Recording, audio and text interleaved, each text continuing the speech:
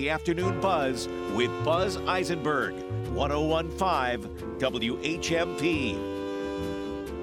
Hello and welcome to the show. I am always glad. This is a great week for me in many, many ways. Yesterday we had a wonderful conversation with Representative Jim McGovern about U.S. Representative Jim McGovern about the climate portions, the historic commitment to doing something about climate change over the next 10 years in the Inflation Reduction Act, about local agriculture and related topics. And today, I always love talking with Natalie Blais, our representative. I'm a citizen of Ashfield and proud to call her my representative. Hello, Natalie. I'm proud to call you my friend, Buzz, and I'm really, really happy to have worked for Jim McGovern. I was really lucky to have worked for John Oliver when I first moved to Massachusetts, and then to have been picked up by Jim McGovern, because we're not as staffers, you're not actually guaranteed jobs from one congressional office to the next.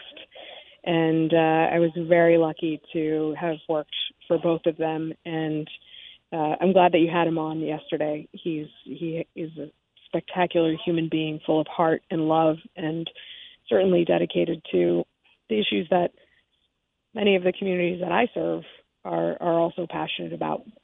I think that the operative word in what you just said is dedicated. There's so many.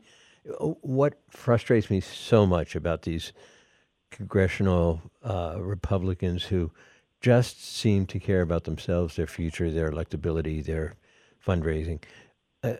Jim McGovern seems to really just care about helping people. I mean, and it's not just that I agree with his policies, although I generally do.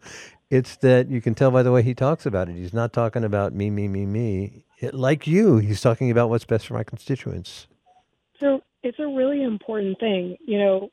People often, people often talk about politicians, and you're a moderator in the town of Ashfield, and I'm a state representative. Our job is being public servants, and our job is working for the people that we represent, our constituents.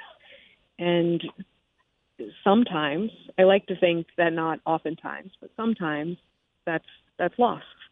And that is what drives me. It's what drives Jim McGovern. It's what drives many of the local officials here in Western Massachusetts. It's not about us. It's not about me. It's about all of us and how we can work together to achieve these common goals, these goals that we all share and want to support one another on, so that our communities are stronger. And it's reflected in a number of ways. One way I want to tell you about, we haven't had a chance to speak about it since Tuesday's primary, but I'll tell listeners. I already told listeners last week we talked about election security, and I described Ashfield, like so many towns around here, how we do it. I have been counting ballots for 40 years in Ashfield. When I'm not on the ballot, I'm always there with my wife, Marcine, and lots of friends, and we sit down and we count ballots, and there's a process that we do it to make sure that the security of the election is ensured, and it always is without fail, and I won't go into that again, but I'll tell you this, that when we come out to tally, we know that it's accurate because we double-check each other. Yeah. And I'm just going to read some numbers here. Astonishingly, we have 460 votes cast in Ashfield, and there's always some blanks on every uncontested. I count the blanks. Yes, I know. Of course, so you know.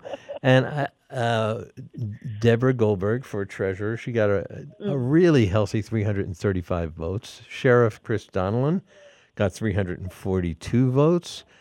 Paul Mark, who is running to succeed Adam Hines as senator, got one more than that, 343. David Sullivan, DA, got 349. Maura Healey got 346. Jim McGovern cleaned up with 364 and getting the most votes in Ashfield, Massachusetts. Dun, dun, dun, dun. Natalie Blais with 365, one more than Jim McGovern. So thank you. I did not So know that poor Poor Mr. or Ms. Blanks didn't do very well in the Natalie Blay line. Oh, that's really, it's really incredible. And thank you to everybody in Ashfield and, all of the other voters who turned up on a really rainy, awful day. I know that many people cast their votes with early voting, which is an incredible thing that we were able to advance in the legislature. Thank the legislature for the Votes Act. It was really important. So important to be able to allow for the opportunity to do that in advance of the election. And then so many people who showed up on election day in pouring down rain. And, I was in Greenfield, which is part of the new district. I was in Shelburne and Whately with Representative Paul Mark. I was in Deerfield, Sunderland. I tried to make it out to as many spots across the district as I could. And I was really concerned that the rain would have an impact on turnout. We saw a lot of people out there, and it just speaks to the importance of democracy. I think particularly here in Western Massachusetts, where we value town meetings and that participation, that collaboration, the ability to address some controversial things in the open and have conversations that we might not normally have. You're absolutely right. And as so many states try to suppress voting and try to make it harder to have your voice heard, here in Massachusetts, thanks to our legislature, thanks to legislators like you, and thanks to citizens like the ones that you're describing who came out, we're trying to make voting easier, reliable, secure, but nevertheless make it easier for people to vote. I'm really glad that registration now are down to 10 days before an election. I'd like to see same-day registration eventually, but... and let's not forget our town clerks. If I could just give a quick shout out to our town clerks who go above and beyond every single day to make sure that our elections are secure. And, it's a heavy burden. I think that all of our town clerks share in ensuring that our elections are accessible, that they're safe, and that they're secure. So here's to all of our town clerks. Here's to all our town clerks. And let's talk for just one more minute about the results of this, at least the Democratic primary.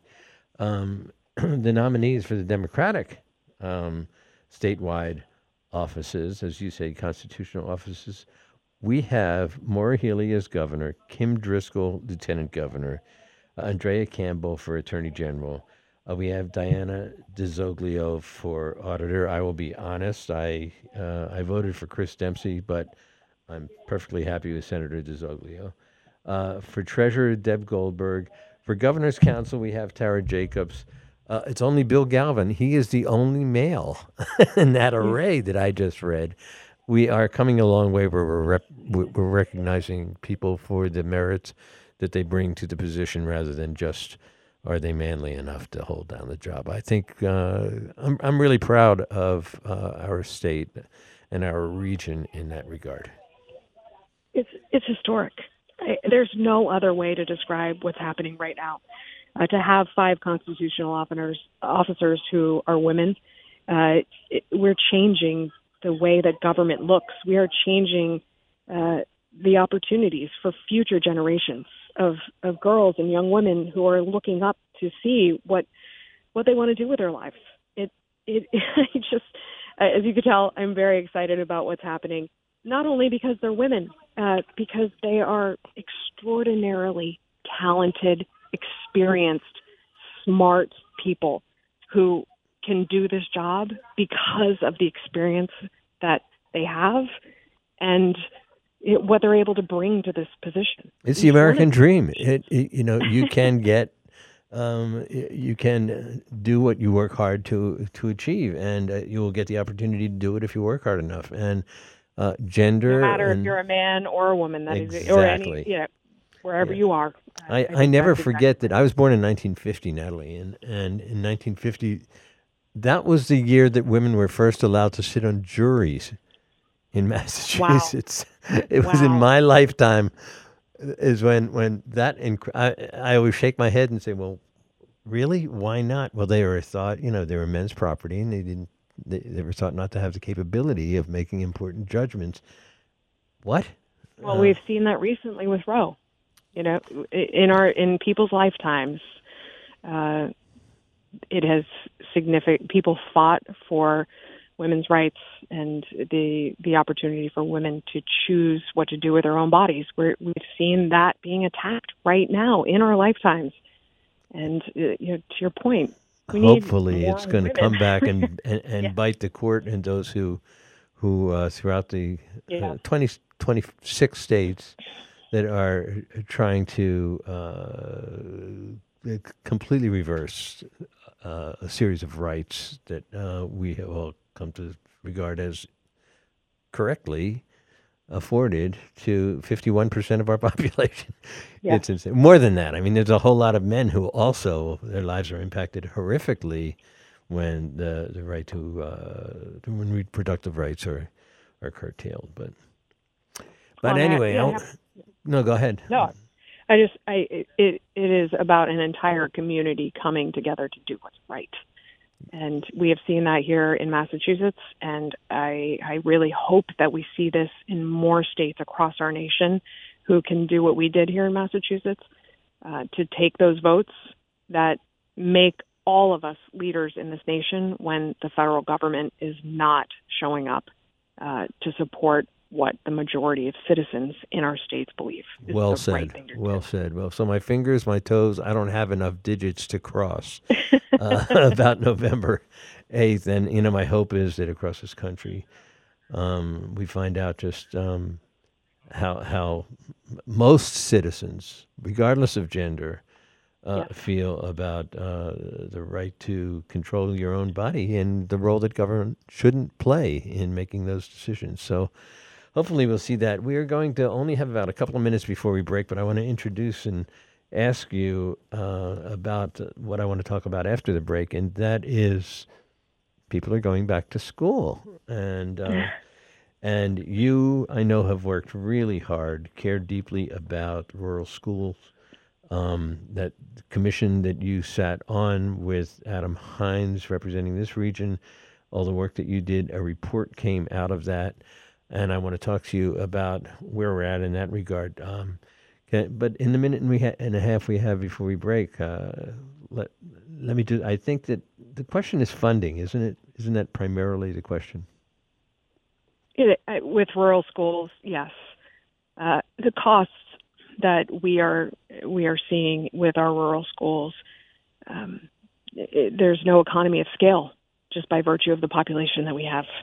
And so it is really looking at the financials and recognizing that we need more assistance in order to ensure that every single student in our entire Commonwealth has the same opportunity. And that's what this report is about.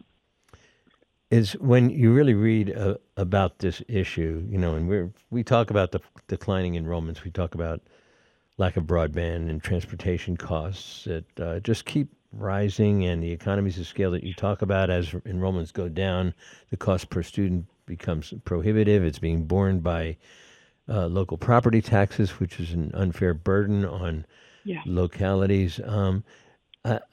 Folks, everybody should remember that the first free public school in the United States was in the 1630s in Boston, Massachusetts. The first time that the state actually voted to fund a private school was Boston Latin. It was 201 years ago. It was in 1821 in Boston. It was Boston Latin School, which still exists and has a proud history of educating some superstars that went on to become superstars, and in all different realms. Public education is, I don't know too many people who, as crazy as the world is now, as many deniers there are of science, and most people want to see a good education for their kids. Both rational. Because all of our kids are superstars. Bottom wow, line. What a great place to break. All of our kids are superstars. We just need to give them a chance to shine. Yes. We're talking with Natalie Blais, representative from the First Franklin. We're going to be back in just a minute. Stay with us. This is the Afternoon Buzz with Buzz Eisenberg, 101.5 WHMP.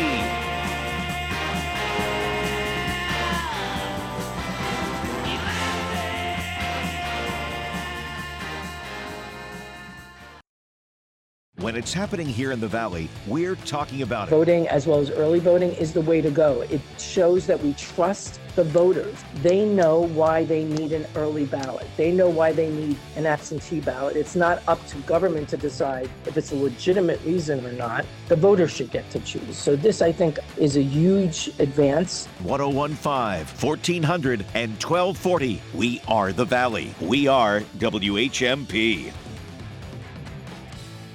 Hey everyone, Gordon Oliver here, and if you don't know me, I'm the host of the weekly Saturday show, The Cambridge Connection, on WHMP.com and wherever you listen to your favorite podcast. For the last year, I've been privileged to connect you, our listeners, with experts from a variety of financial industries and organizations that offer assistance and education to help everyone become more financially fit. See you on Saturday. Happy 1-year anniversary. Join Gordy, Tina Marie, and guest Christopher Viali as they celebrate 1 year of the Cambridge Connection here on WHMP.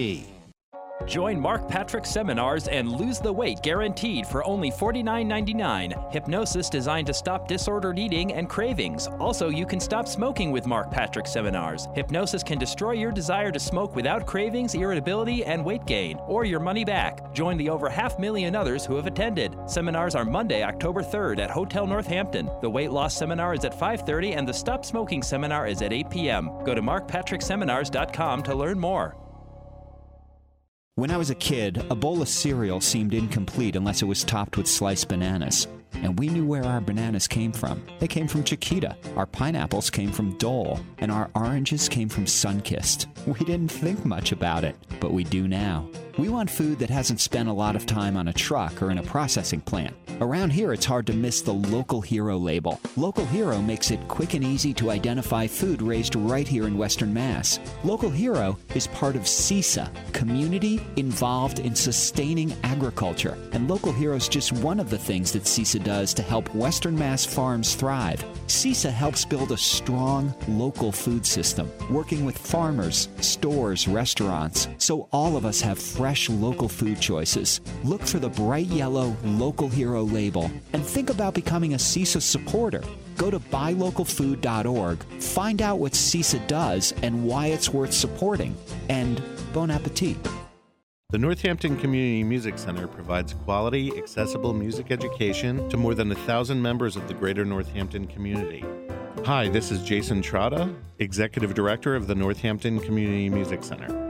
Our scholarship fund helps those with limited means access affordable music instruction and has never turned away a qualifying applicant in its 33 years of existence. To find out how you can help, please visit our website at ncmc.net.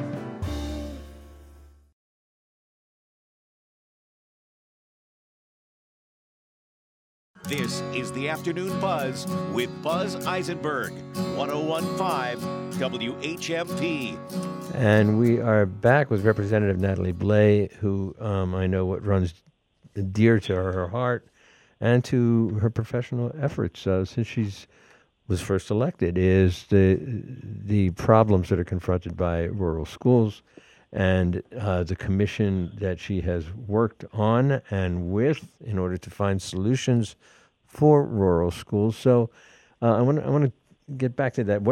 You made a series of recommendations in the report. Can you just sort of share with us what the recommendations are and where you're going to go from here, Natalie? Thank you. Yeah, there were 36 recommendations to be precise.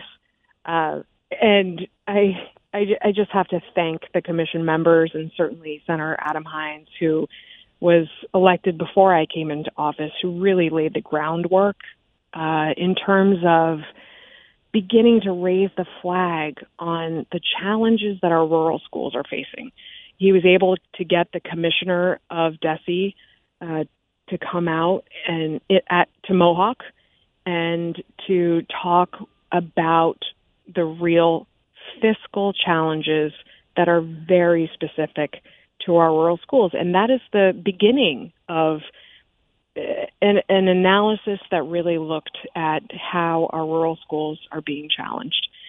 There was a report that was put out at that time, and it really laid the groundwork for rural school aid, which so many of our schools have benefited from. When the Student Opportunity Act passed, we recognized how many students and families and teachers and school districts and parents that this would benefit. But there were still districts that were going to be left behind. And thankfully, we were able to make the case, Senator Hines, Senator Comerford, myself, and many others made the case that we needed to form a commission to look at the challenges that are facing our rural school districts. And that was the genesis of the Rural Schools Commission. And I have to thank the commission members again from across the entire Commonwealth who gave so much of their time and expertise to help us to develop these 36 recommendations. It's going to take all of us working together, whether you are a parent or a student or a school administrator, to move these recommendations forward. This is really just the beginning. And so we're trying to bring everybody in together to advance these recommendations in the report. It does.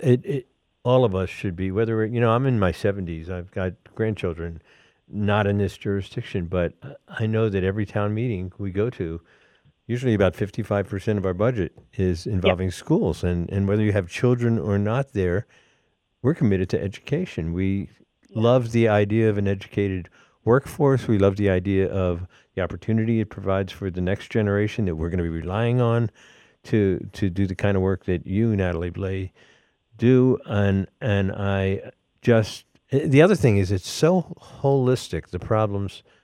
Many of us think that if we pass legislation that really creates the kind of west-east rail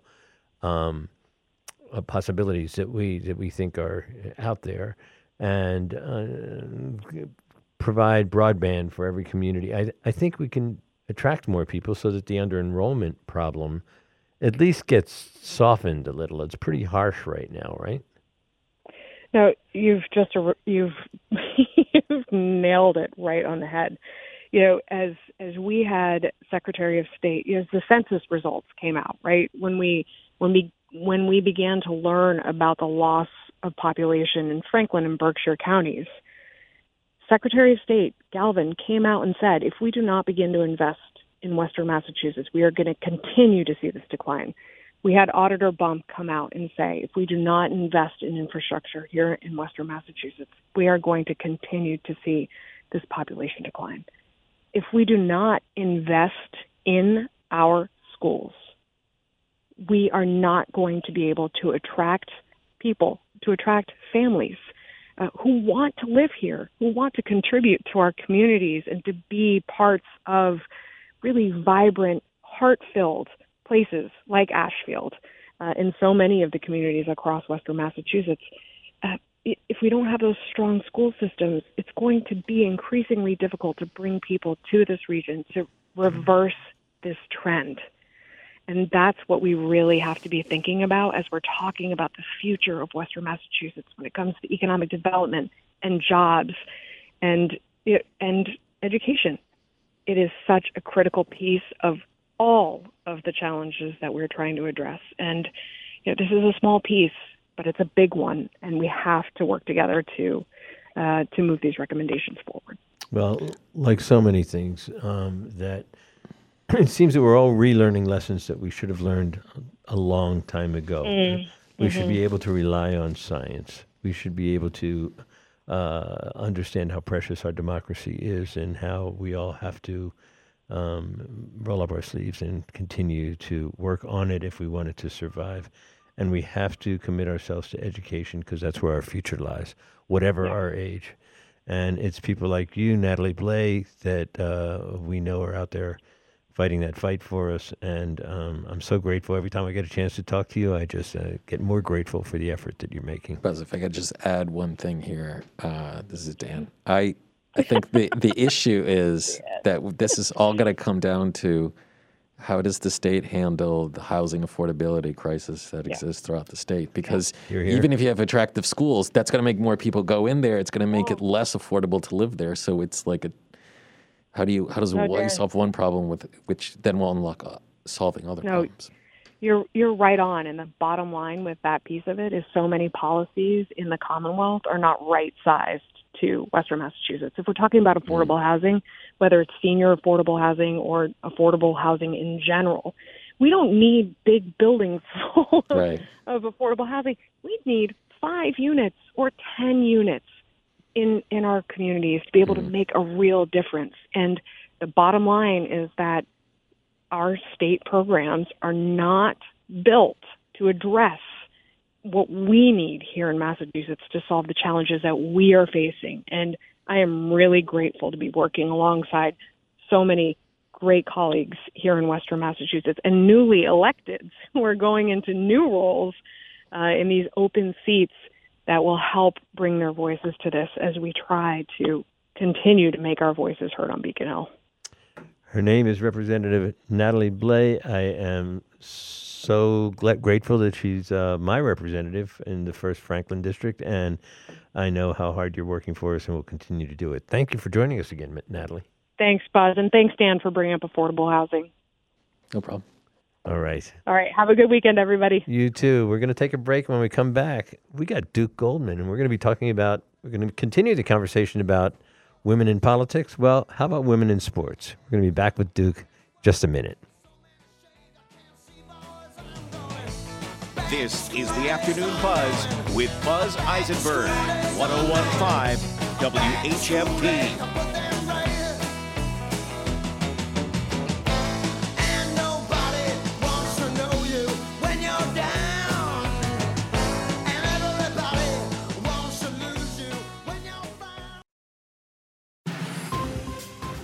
For WHMP News, I'm Jess Tyler.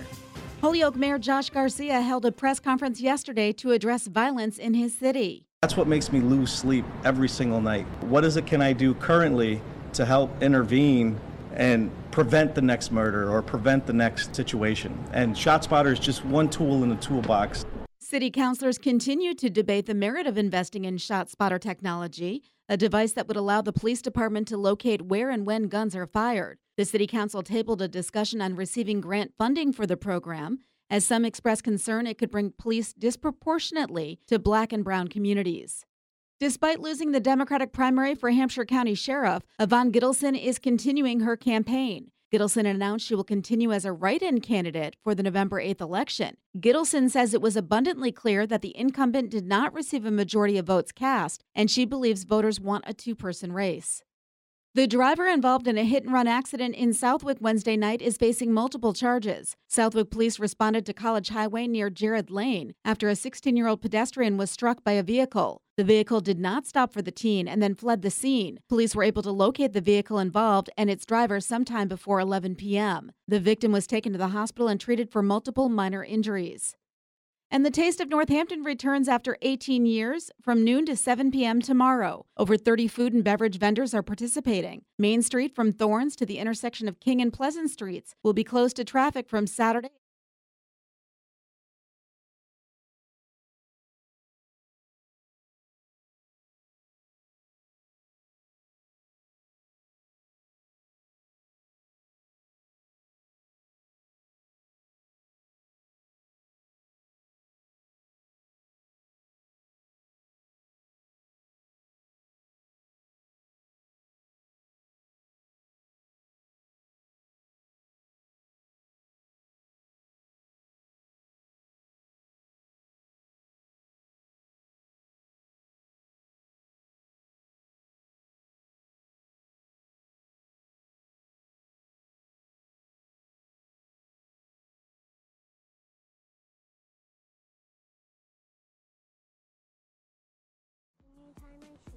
In every home and every community. Be careful on your bike. Learning can happen anytime, anywhere.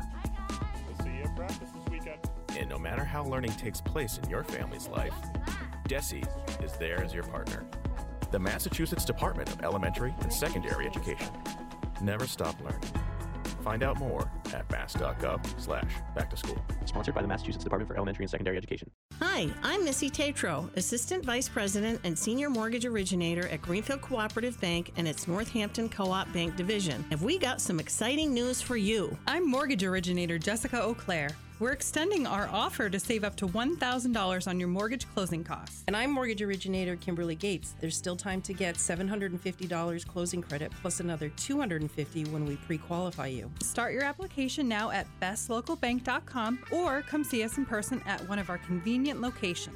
So come on over to the co-op and see me, Missy Tatro. Or me, Kimberly Gates. Or me, Jessica Eau Claire, and save up to $1,000 on your closing costs. Close by November 30th, be a new First Mortgage customer, or refinance from another loan provider. Minimum $100,000 loan, subject to change or end without notice. Other conditions apply. See bank for details. Greenfield Cooperative Bank is an equal housing lender, member FDIC, member DIF. You can count on your friends at the co-op.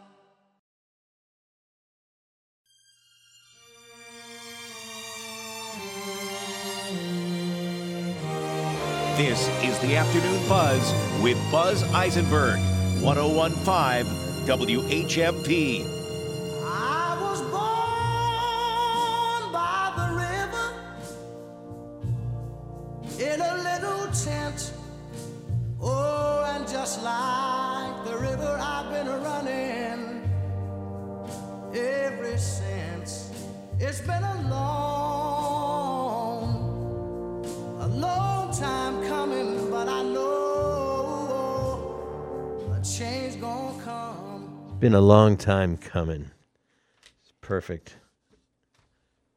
We talked with Natalie Blais in the first segment, and we talked about this incredible panel of Democratic nominees for statewide and regional office here in Massachusetts. And just let me do it really quickly again. For governor, Democrats have nominated Maura Healey. For lieutenant governor, Kim Driscoll, the mayor of Salem, a woman. For attorney general, Andrea Campbell, the former president of the Boston City Council, a woman. For auditor, Diana DeZoglio, a senator, a woman. For treasurer, Deb Goldberg, a woman. For governor's council, Tara Jacobs, the school committee member from North Adams, a woman. Only Bill Galvin, who is a permanent fixture in our polity as Secretary of State, he did win handily over Tanisha Sullivan, an African-American woman. But we are obviously moving closer to that time that we all dream about, or the American dream, of wanting to do that which you, wanting the opportunity to do that which you want to do, is realized. And fortunately, we have our segment today as a follow to our conversation with Natalie is Fair Play. We have Duke Goldman, the sports writer and social commentator, who himself is talking about gender equity, I guess. Hello, Duke.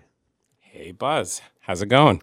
It's going really well. I'm excited to hear what your research and your thinking is in this important, two of my favorite things, sports and women. Yes. Well, what I'm calling this segment is women can and have participated in pro team sports, and they should be, and I think will be, participating more. Okay? And how did I get involved in this? I think is an interesting story and gives a little background. So in 2012, I went to, as many of you have heard me talk in both on your show, Buzz, and on Bill Newman's show, a Negro Leagues historian. And I was at a conference about the Negro Leagues, and I met Donna De Verona. Now, your older listeners will know who she is. Like probably, me. Yeah, the younger ones, like Dan, for instance, here, might not know who Donna I'm De offended Verona by is. that. There is something called the internet, and Okay. I did look it up. Oh, okay. Well, Donna De Verona is now 75 years old, but believe it or not, she participated in the 1960 Olympics in Rome when she was 13 years old. And then in 1964, she was the Olympic gold medalist in the 400-meter intermediate medley, as well as one of the relays. She then became one of the first women sportscasters on ABC Wide World of Sports. A lot of us, again, remember that. The agony of defeat. The agony of defeat, right? At the age of 17. Okay. And in the late 70s, she established an organization that still exists today, the Women's Sports Foundation, with Billie Jean King, and was the first president. The thrill of victory. Yes. So I met her. I drove in a car with her and chatted with her and heard a bit of her story. Not just her story. I met a few other women athletes who were at this conference, including a woman who's not well known. Her name is Catherine Custner. She was the first licensed woman jockey in America. Wow. And this goes well back into the 60s. And, the stories are familiar, right? Women trying to break through, women trying to find a place in America where they're given a chance to compete, participate, be involved, show their skills, show their talents, right? It seemed like individual sports had more opportunities, just like for African Americans in let's say, early 20th century. Team sports were a lot harder to break into. So I've wanted to talk about women in sports ever since, and my orientation, though, is towards team sports. And being a member of SABR, the Society of American Baseball Research, we have an organization in our society that is about women in sports. And actually, next weekend, we are going to have a virtual conference, a Women in Baseball conference that is co-sponsored by SABR and the International Women Baseball's conference. And it's from September 16th to 18th. And the theme is Title IX in Women's Baseball, Where We've Been and Where We Are Headed. So I just wanted to let any of you know, if you go to the SABR website, www.sabr.org, anybody, for a relatively nominal fee, could attend this thing and hear great presentations. So I've been involved with that a little bit too. And what I wanted to talk about then today is about professional basketball, professional football, and professional baseball, and illuminate the listeners about the remarkable amount of participation women have already had in these professional sports, but also how much more is in the pipeline. And particularly timely because of what's going on with the WNBA playoffs. We now know who the finalists are and have had the opportunity to watch some incredibly accomplished athletes playing women's basketball at that level. We're about to start the football season, very timely in that regard, and baseball playoffs are around the corner. Correct. And I'm feeling like the WNBA is just about to take off. I hope so, because I remember when Old Dominion was a national champion, and it was not fun to watch. Right. Well, back when the women were only allowed 3 dribbles, or I mean, it's crazy to think the game they played then, and the game they play now, I would argue, is better than the men's game. In so many ways, it is so exciting to watch them play. They play as a team. The men play as one-on-one. And they play under the rim. Right. And it's cool. All right. Well, there was an article in The Ringer, which is a very interesting online resource for sports articles, about Becky Hammon today, right? Because the finals between the Las Vegas Aces, who Becky Hammon coaches, against the Connecticut Storm start right now. And Becky Hammon is a seminal figure in women's sports because Becky Hammon was a 6-time WNBA All-Star, but she was also hired by Greg Popovich, a great coach for the San Antonio Spurs, in 2013, 2014, and in 2015, she won a summer championship for the Spurs. And she was talked about as potentially the first woman NBA coach. She hasn't gotten that opportunity yet. She apparently interviewed for jobs with the Orlando Magic and the Portland Trail Blazers back when they existed. I just want to interrupt you, Duke, not Doug, because I remember when she was hired, and I remember the press conference, and sometimes Popovich can be so acerbic in his responses and intolerant of questions. And when he was asked if he was doing it to further women in sports, he said, "I'm doing it because she's a good coach." Exactly, and she is. Oh, and I misspoke a moment ago. Somehow, Portland Trailblazers still exist. The Seattle team doesn't exist and moved to Oklahoma City. But anyway, so she's been passed over those jobs, but she got a job coaching the Las Vegas Aces, and she's got them right at the edge of winning the championship. And what this article describes is how I actually believe most coaches don't make a heck of a difference. I think that it's really about the players, but there are those rare coaches. Popovich is one of them, and Becky Hammon apparently is one too. And I tell people, read about this. She apparently designed 3 plays to bring her team in the semifinals back from a 4-point deficit with 33 seconds left. And she's just really good. Now, this article also goes on to bring up a very interesting question. Is it really the key thing here that she becomes an NBA coach?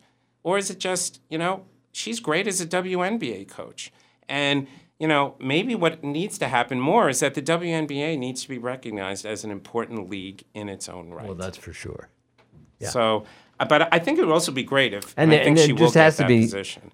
Poor Brittany Griner. Every time, there's so much to talk about in that regard, which we probably don't have time for today. But she shouldn't have to go abroad to make the kind of money. Right. There's just too much money in men's basketball and not nearly enough in women's. Do you know what Becky Hammon is making as coach? I can't. She's making $1 million a year. Oh, she is? Yes. And this is where women are starting to make breakthroughs in Well, that must mean that they have a fan base that supports those kind of must, salaries. and they recognize how valuable a property she has, and hopefully at some point the NBA Because it sure will is recognize entertaining to watch the product. It is. Yeah. Now, here's what's interesting. Pro basketball in so many ways is ahead of the other sports. Pro basketball hired 2 women referees in 1997. The first one, Violet Palmer, an African-American, and the second one, Dee Cantner. And they're both now retired. But now there are no fewer than 6 women on the 75-person full-time staff and 4 part-time and 2 fill-ins. So there are 12 women who are, at times, refereeing basketball games in the NBA. Now, that may not sound like a lot, but we're talking from zero. Yeah, we're at 10%. Yeah, I mean, that's pretty impressive. So the NBA has made progress, all right? The NFL itself has 5 full-time female refs. The first one was in 2015, a woman named Lauren Holtkamp Sterling, right? Again, a start. How many does Major League Baseball have? How many umpires, women, are there in Major League Baseball? Is the answer 0? The answer is 0. There never has been one. Never. And I love baseball. You all know that. Baseball, in many ways, is a Neanderthal when it comes to women and comes to people of color these days, where it has very low participation rates, and when it comes to sexuality, because there's been no open major league. Are you saying the players, or are you saying the referees? Because isn't the baseball pretty diverse in terms of the Latino and African American population? Yeah, but not in terms of African American. It's less than African Americans. I think it's now less than 8%. And then there are no umpires who are women. There has never been a woman umpire. While you have a significant number in basketball and football, I think baseball has to have their feet held to the fire. How come it hasn't happened yet? That's a really good question. Thinking about what the obligations are, what the duties are, I can't think of one reason why we wouldn't have women. And I'll talk about it later. There was a woman who umpired at the top minor league level, Pam Postema, for 6 years. In fact, I think she was a chief of because they have umpires who have more seniority who are the head umpire. And she actually umpired in an exhibition game of the major leagues, and she got passed over and never got the opportunity. So, but before we go to that, I want to talk about pro football. And I don't know if we want to talk about that after the break. That's a really good suggestion. We're going to take a break. It's just going to be for a couple of minutes. I am so fascinated by what we're talking about, Duke. So everyone just stay with us. We're going to come back and we're going to talk about pro football and women players and administrators right after this. Happy talk, keep talking happy talk. Talk about things you'd like to do. This is the Afternoon Buzz with Buzz Eisenberg, 101.5 WHMP.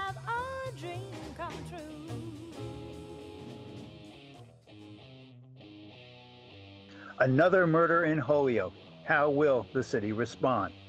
We'll be speaking with the mayor, Joshua Garcia, and then local author Ellen Mirapol about her new book set at Northampton State Hospital. Please join us Monday at 9 o'clock. Bill Newman, weekdays at 9 and again at 5. WHMP, news, information, and the arts.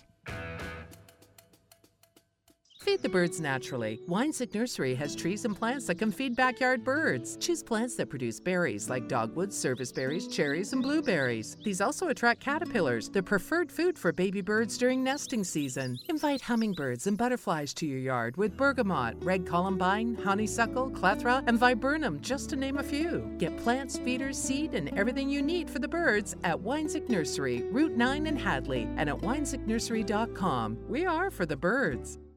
Right in your town, maybe even in your neighborhood, an immigrant is building a new life, trying to find their way, all while learning a new language. The International Language Institute offers free English classes for immigrants and refugees, for true beginners and others, like students in our Bridge to College and Careers program. One of the nation's top language schools is right here, with free English classes for immigrants and refugees. The International Language Institute in downtown Northampton. Forbes Library Outreach Delivery Service caters to residents of any age who are homebound due to short or long-term disability in Northampton, Florence, and Leeds. A volunteer will deliver your specific requests or select materials for you based on your interests. We offer books, magazines, CDs, DVDs, and puzzles. Call 413-587-1019 or sign up at forbeslibrary.org/outreach. We're now a mile and a half above the Greenfield drinking supply. There is a dump that's been up here probably for many decades. So we're interested in drawing attention to this. As I said, it is a source of the Greenfield drinking supply. So this is the Whetstone Brook. It's one of the tributaries to the Connecticut River. It flows up from the hills at like Hogback and Marlborough down east until it meets the Connecticut River right in the middle of downtown Brattleboro. It's pretty heavily impacted when it gets into town here because it's an urban river. Like all of our waterways, it deserves our care and attention. The Connecticut River Conservancy's Source to Sea cleanup is September 23rd and 24th. It's Monty. You can join me on the 24th for the Green River portion of the cleanup, or find a cleanup near you by going to ctriver.org. The Northampton Radio Group's support of the Source to Sea cleanup is made possible by UMass 5 College Credit Union and USA Waste and Recycling. Join the Source to Sea cleanup. Sign up at ctriver.org. This is the Afternoon Buzz with Buzz Eisenberg, 101.5 WHMP.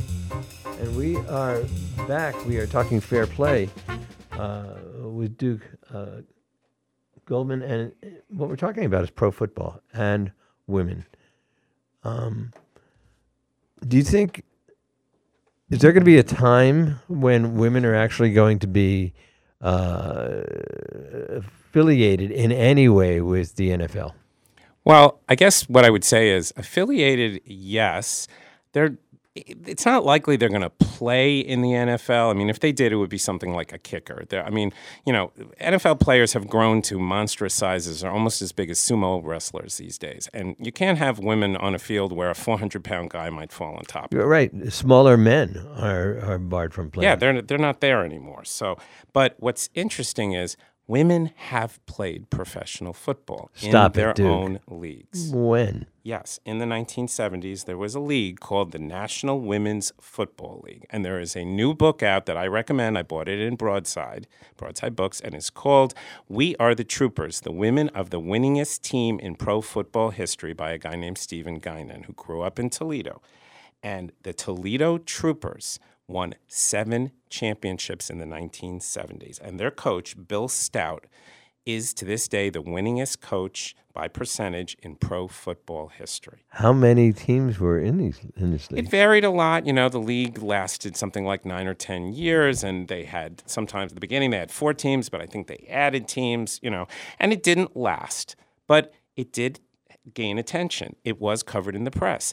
They had varying crowds, but sometimes they were pretty big. Their first championship that Toledo won, they played in the Dallas Cowboys football stadium, and they drew a pretty substantial crowd. And these women were playing tackle football. Somebody I mentioned it to today said, oh, were they playing flag football? No. And there was a woman as big as 250 pounds, this is in the 1970s, remember, that were on that team. These women were athletes, and they were tackling, and they were hitting, and they were trained in the same way that male professional football players were trained. They played hard.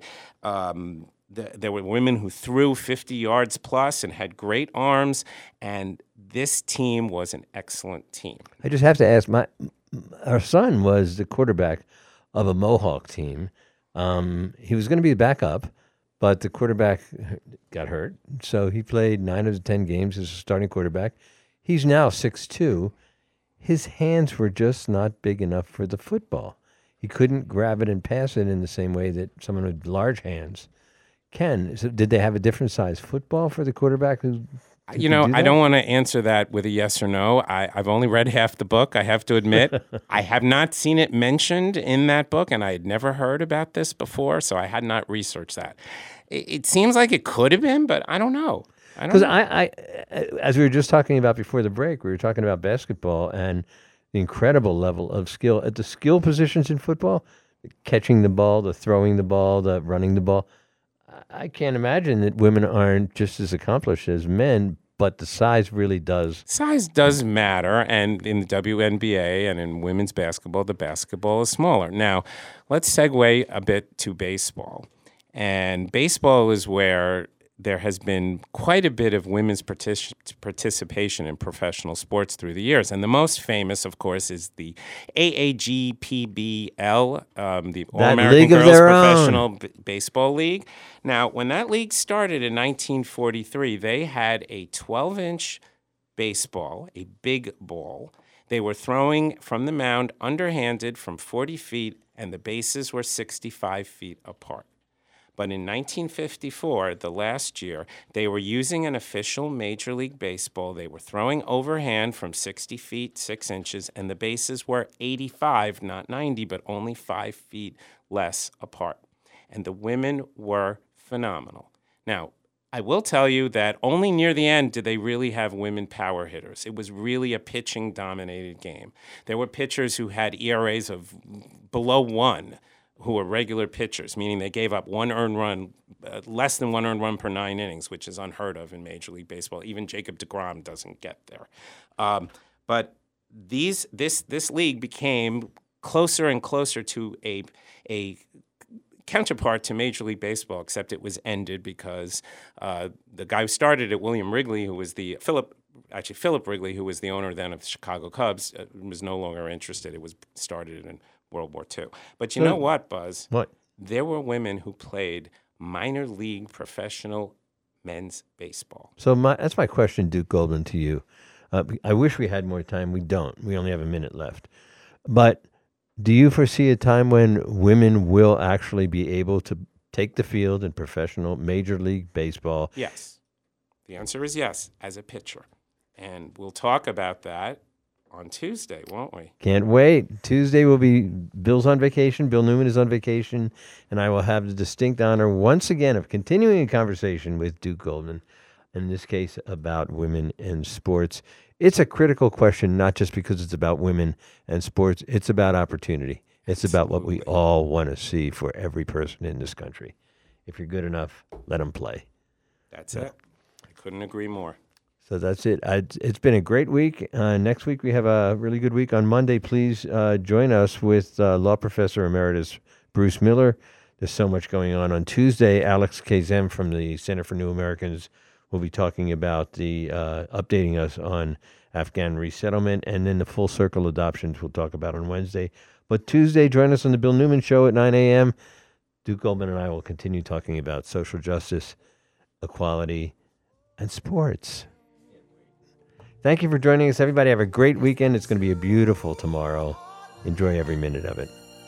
And we'll see you on Monday.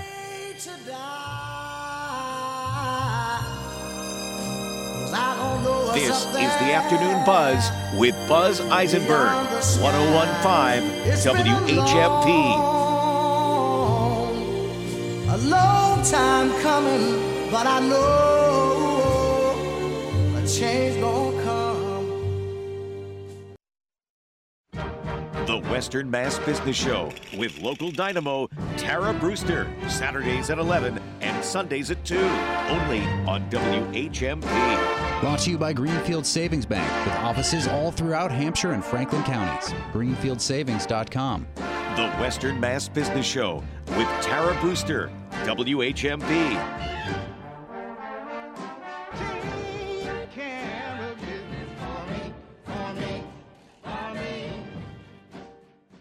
How long and how hard would you work to own your own home? News At Pioneer and Valley talk for Habitat. Northampton and the Valley since 1950. WHMP Northampton, WHMQ Greenfield, a Northampton Radio Group station.